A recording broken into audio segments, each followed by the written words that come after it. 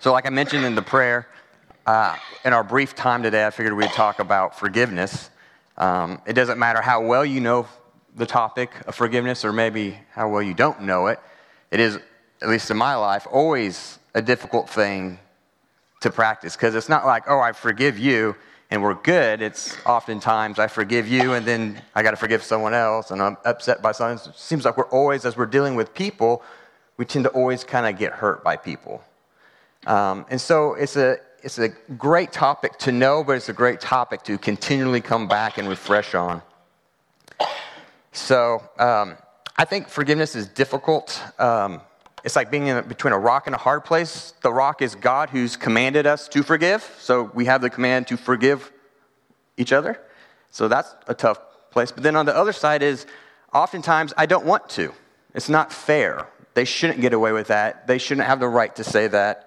Or vice versa. So if I don't forgive, now I'm hurting God because I'm offending his command, right? And so we need to forgive, but oftentimes it is hard.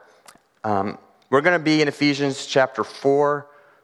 We're going to zero in on 4:32, but really we're going to look at a greater context here in a minute. While you turn there, I'm going to open with an illustration that's intimate, personal, and a little gross.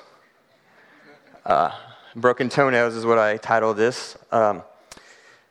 So, years ago, I walked out of my bedroom, off the carpet, onto the tile floor, and my toenail broke.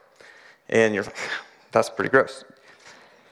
And what you need to know is my leg doesn't bend, and I walk on like my toe. And so my other toes on the side have curled in over the years. And so when those toenails get long, they kind of break. And so my wife, Heidi, has the wonderful job of trimming my toenails for me.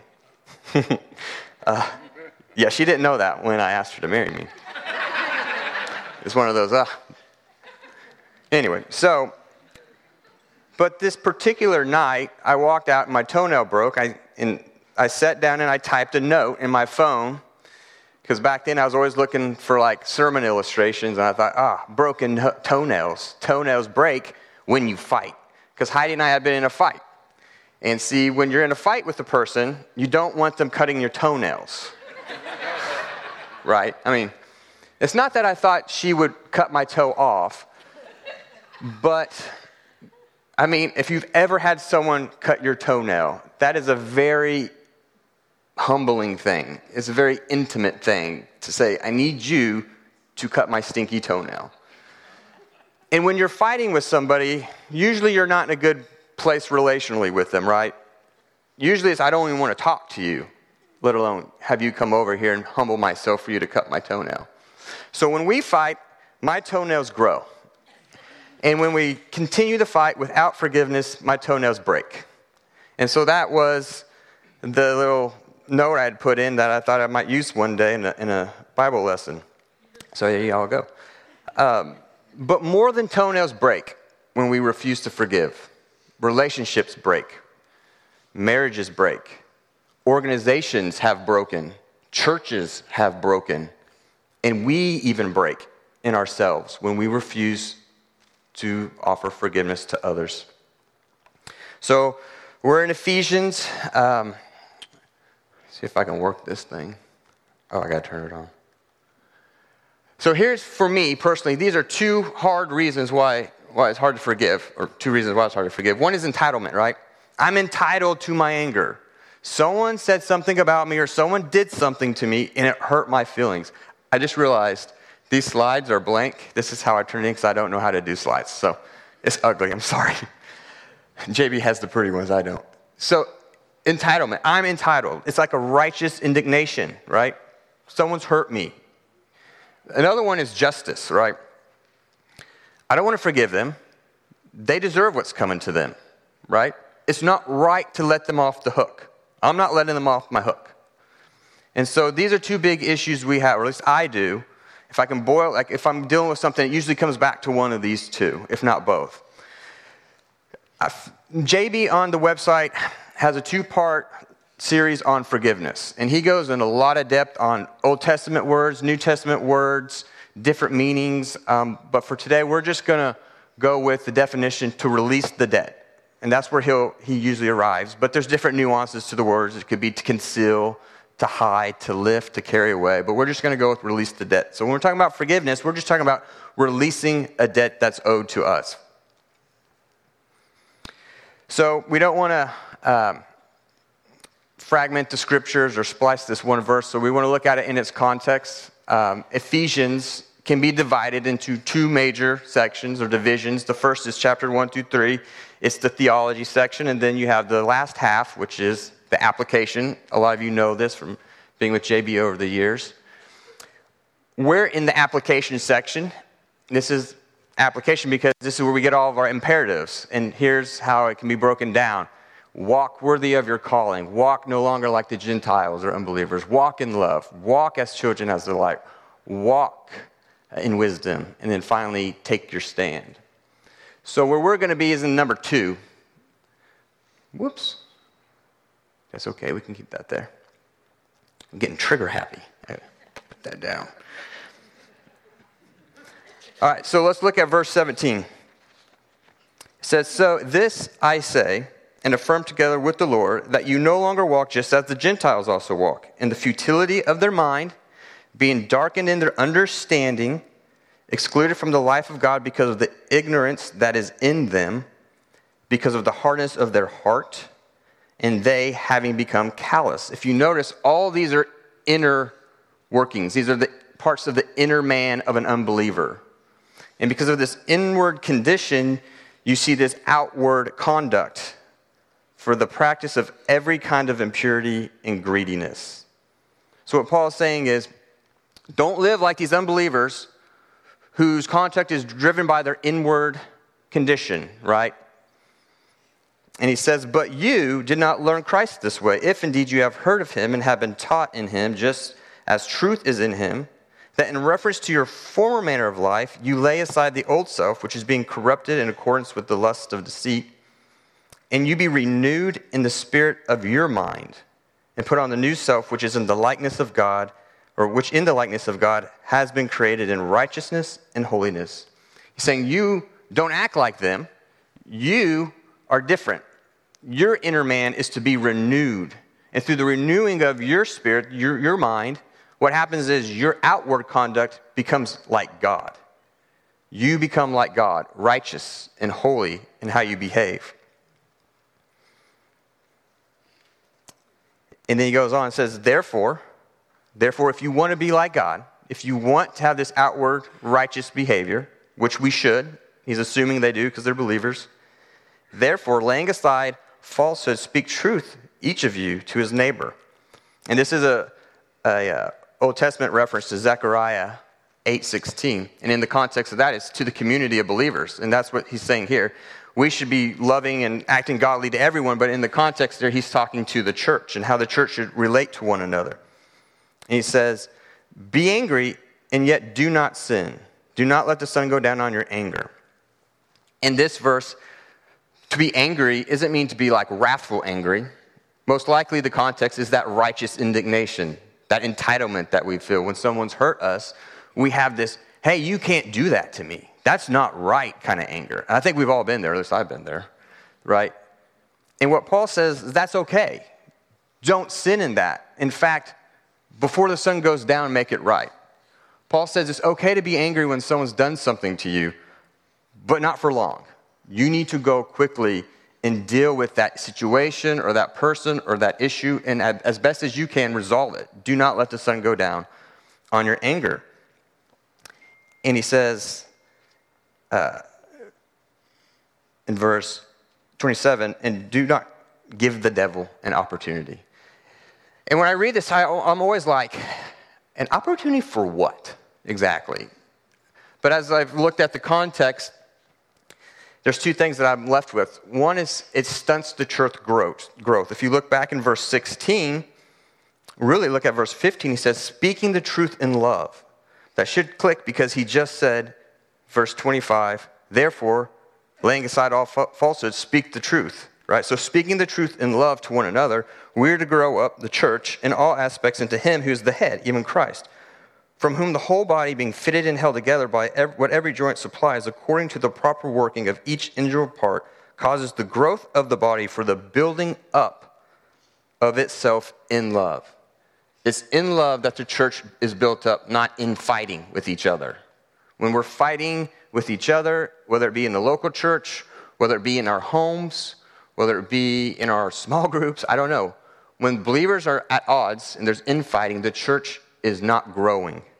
And that's the first opportunity when we're not forgiving, when we're letting the sun go down and go down and go down on our anger and we're not dealing with it, what happens is it gives the devil an opportunity to come in and stunt the church's growth. So the first thing is that. And the second one, I think, is it diminishes the brilliance of the manifold wisdom of God. And if you go back to verse, say, 8 of chapter 3, Paul says this, to me, the very least of the saints, this grace was given to preach to the Gentiles the unfathomable riches of Christ. So to bring them in to this church and to bring to light or reveal what the administration of the mystery, which for ages has been hidden in God, whom created all things, so that the manifold wisdom of God might now, not later, but right now, be made known through the church to the rulers and the authorities in the heavenly places. There's a lot of stuff I'd like to get into. It's like next level stuff, but we don't have time. But for our purposes, God has brought two groups of people who utterly hated each other. The Jews and the Gentiles could not be in the same room with each other. And God thought, I've got a great plan. I'm going to bring them two, and we're going to make a new race of people. In Ephesians, we're not just a church. We're not just a group. He's made us a whole new race of people who are born again. We have the Spirit of God. Nobody else does. We are a completely different race of people. And He's brought us together, and He's called us to church, right? And this was a mystery. No one saw this coming. But if we go back to, we won't, but if you go back to chapter 1, verses 9 and 10, not only is the church a mystery, but we're part of a secret plan of God. He talks about the mystery of His will. It's the secret of His plan. And His plan is to use the church to inflict the final blow of victory on His cosmic foes, the rulers and authorities in the heavenly places. In chapter 1, he's talking about everything is moving towards the consummation of everything in Christ in heavens on earth. We're not, but JB's going to get into it at the very end someday, Revelation chapters 21, 22. That's the consummation of all things in heaven on earth. That is it's not heaven. It's the new heaven and the new earth. And it's better than anything we think heaven right now could be. It's when evil's done away with. It's when sadness is done away with. It's when cruelty is done away with. Anyway, I'm getting ahead of myself. So, he says, when we do these things, when there's infighting, stunts the church's growth. And let me say this is how I view the church. We're like God's scoreboard. You know, He's always pointing to us. Anytime His foes are up to whatever, He just points and smiles and says, scoreboard, we're winning and we're going to win. That's the final score right there. And there's nothing they can do to change the score or change the outcome. Nothing. And so they live with everything they have to diminish us and to deface us to the world. So we're God's cosmic scoreboard, and with that in mind, He says this to them. He says, the one who steals, stop stealing. Instead of stealing, why don't you start sharing, right? And to the one, in verse 29, says, let no unwholesome word proceed from your mouth, but only such a word as good for edification according to the need of the moment, so that it gives grace to those who hears.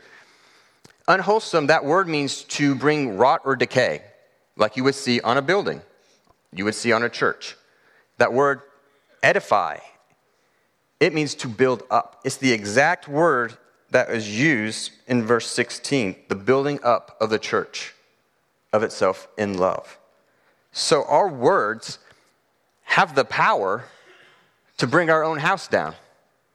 Or our words have the power to keep this church. No, I'm not talking about Stillwater Bible. I'm talking about Big C Church, the global universal church of God from all time to the future. And so our words matter.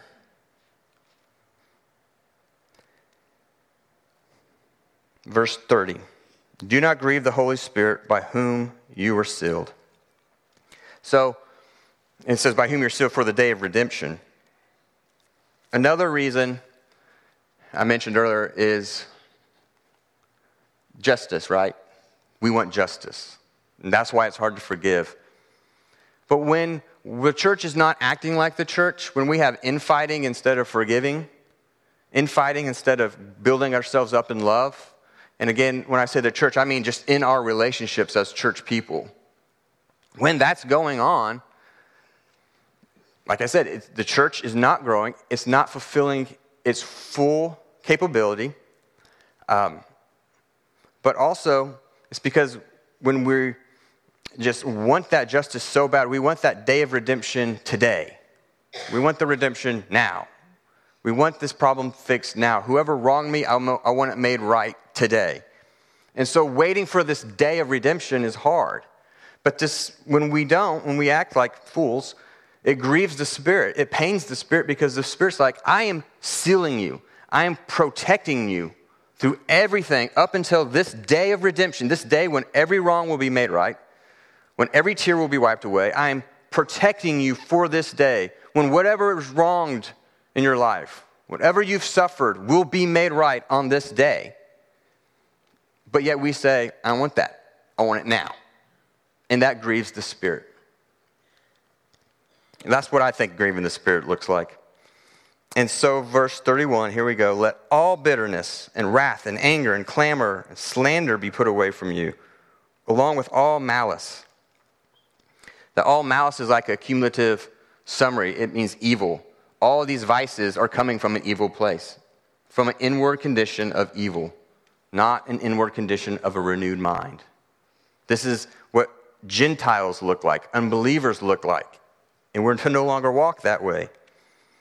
And he says, be kind to one another, tenderhearted, forgiving each other just as God in Christ has forgiven you.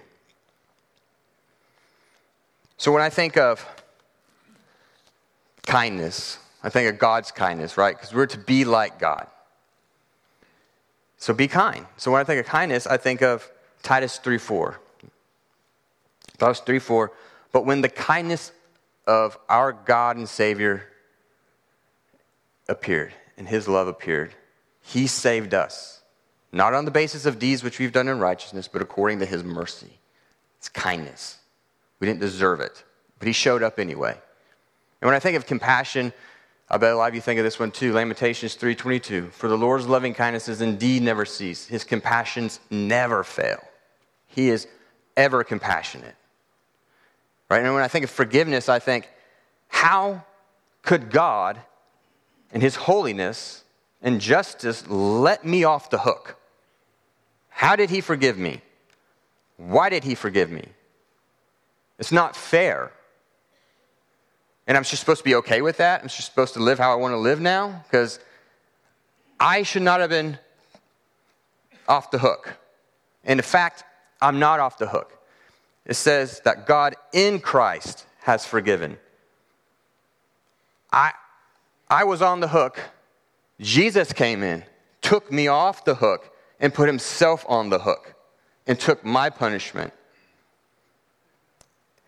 And again, I'm just supposed to be cool with that. I'm like, yeah, thanks, man. I'm going to go do what I want to do now. And so that's why I do my very best when I'm wronged, when I'm hurt, and I have that righteous indignation, when I'm entitled to my hurt. That's why when I want justice today, I do my very best to remember this verse and the phrase, just as God in Christ has forgiven me. And I think, whatever debt is owed to me, it doesn't compare to the debt that I owed God. And that's something that helps me when it comes to forgiveness. Now, I don't want to be simplifying whatever this issue of forgiveness. True, there are some hang-ups that we have that are petty and childish, and we need to just get over it. We need to forgive and move on and just get back to the business of what the church is here to do. But there's also some really tough grievances, some really horrible things that people have gone through. And for me to say, be like God, release the debt, it's just not going to cut it for some people. Some people have been truly hurt by people they trusted. There's people who've been harmed as children or teenagers or even young adults. And the story of their life has been dictated by that hurt, and they've never known. Today, they're sitting in our church, or maybe in the next hour, and they don't realize that hurt is what is dictating their life. And it's why it's so hard to forgive, because they've never processed what has happened to them and what has been taken from them. And so forgiveness for those people is going to be a long process of grieving and processing, like I said, what's taken place to them and what's been taken from them. But as we wrap up, we're not going to do the exercise now, but I'm going to teach you it. So something I do, and I've done this, I can't remember who I stole it from, but what a good thing to do to practice when you're having a tough time forgiving someone is get a piece of paper, write out who's harmed you, who's offended you, write the exact offense, and write what they owe you. You say, I'm not going to be good until they do this or this to make it right. Then ask yourself, if I go to that person, will they do this? Or if I go to that person, is it even possible for them to do this?